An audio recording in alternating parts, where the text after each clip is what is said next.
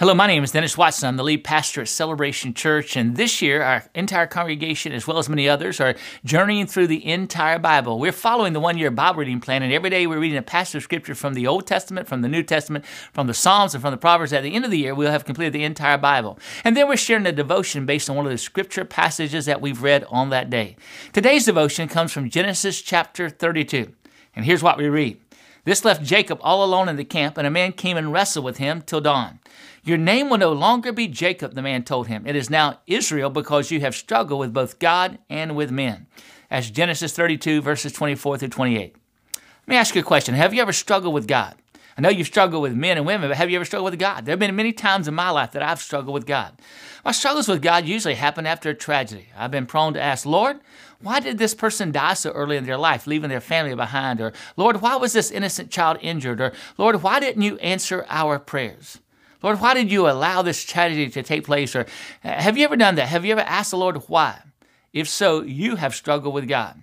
Well, the Bible says Jacob struggled with the Lord in a physical way, and he won a battle. Actually, on that day, that's never been my testimony. I've struggled with the Lord time after time, and I've always lost, or at least from my perspective, I felt that I had lost.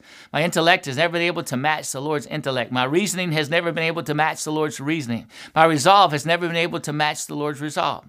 During the time that I have known and walked with God, I have wrestled with the Lord almost weekly. And in every single situation, I ultimately had to give up and say, I surrender. I don't know why this happened, but I surrender to your will, O God. It's obvious when you study the story of Jacob wrestling with God that the Lord allowed Jacob to win. I believe that what the Lord was doing was instilling confidence in Jacob. Remember, at this time, Jacob was very fearful and frightened of the impending meeting with his brother Esau. Early in the chapter, we read where Jacob began to scheme and to pray because of the terror he was experiencing. It seems, however, that after his encounter with the Lord, where the Lord said Jacob won, that he seemed much calmer and less panicky than he had been previously.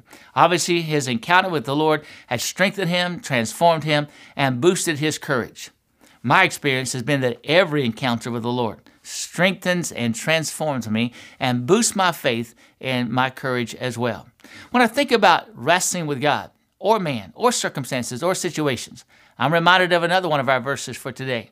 In Matthew 11:28, Jesus said, Come unto me, all you who are weary and carry heavy burdens, and I will give you rest. Jesus went on to say, Take my yoke upon you.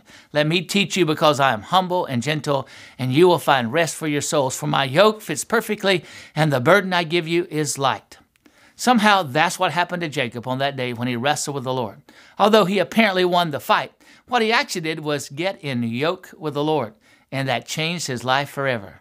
He was no longer fearful and frightened following his encounter with the Lord. He became a man of faith. That's been my experience as well. Every time I have wrestled with the Lord, bombarding him with my questions, it has only served to increase my faith and my courage, even when I didn't get the answers I was expecting. Maybe we all need to wrestle with the Lord more. I know for sure we need to take his yoke upon us and learn from him. As in Jacob's life, wrestling and surrendering will be rest for our souls, and wrestling and surrendering will lighten our burdens. Let me ask you a question, or ask yourself this question. What struggles am I having with the Lord, and what do I need to turn over to him? Pray about that today. And when you pray, number one, pray for your struggles with the Lord. Number two, pray for other struggles with the Lord. And then number three, make sure to surrender your struggles to him and take up his yoke. You'll never regret doing so. Thank you for joining us for today's devotion, and please be sure to join us again tomorrow.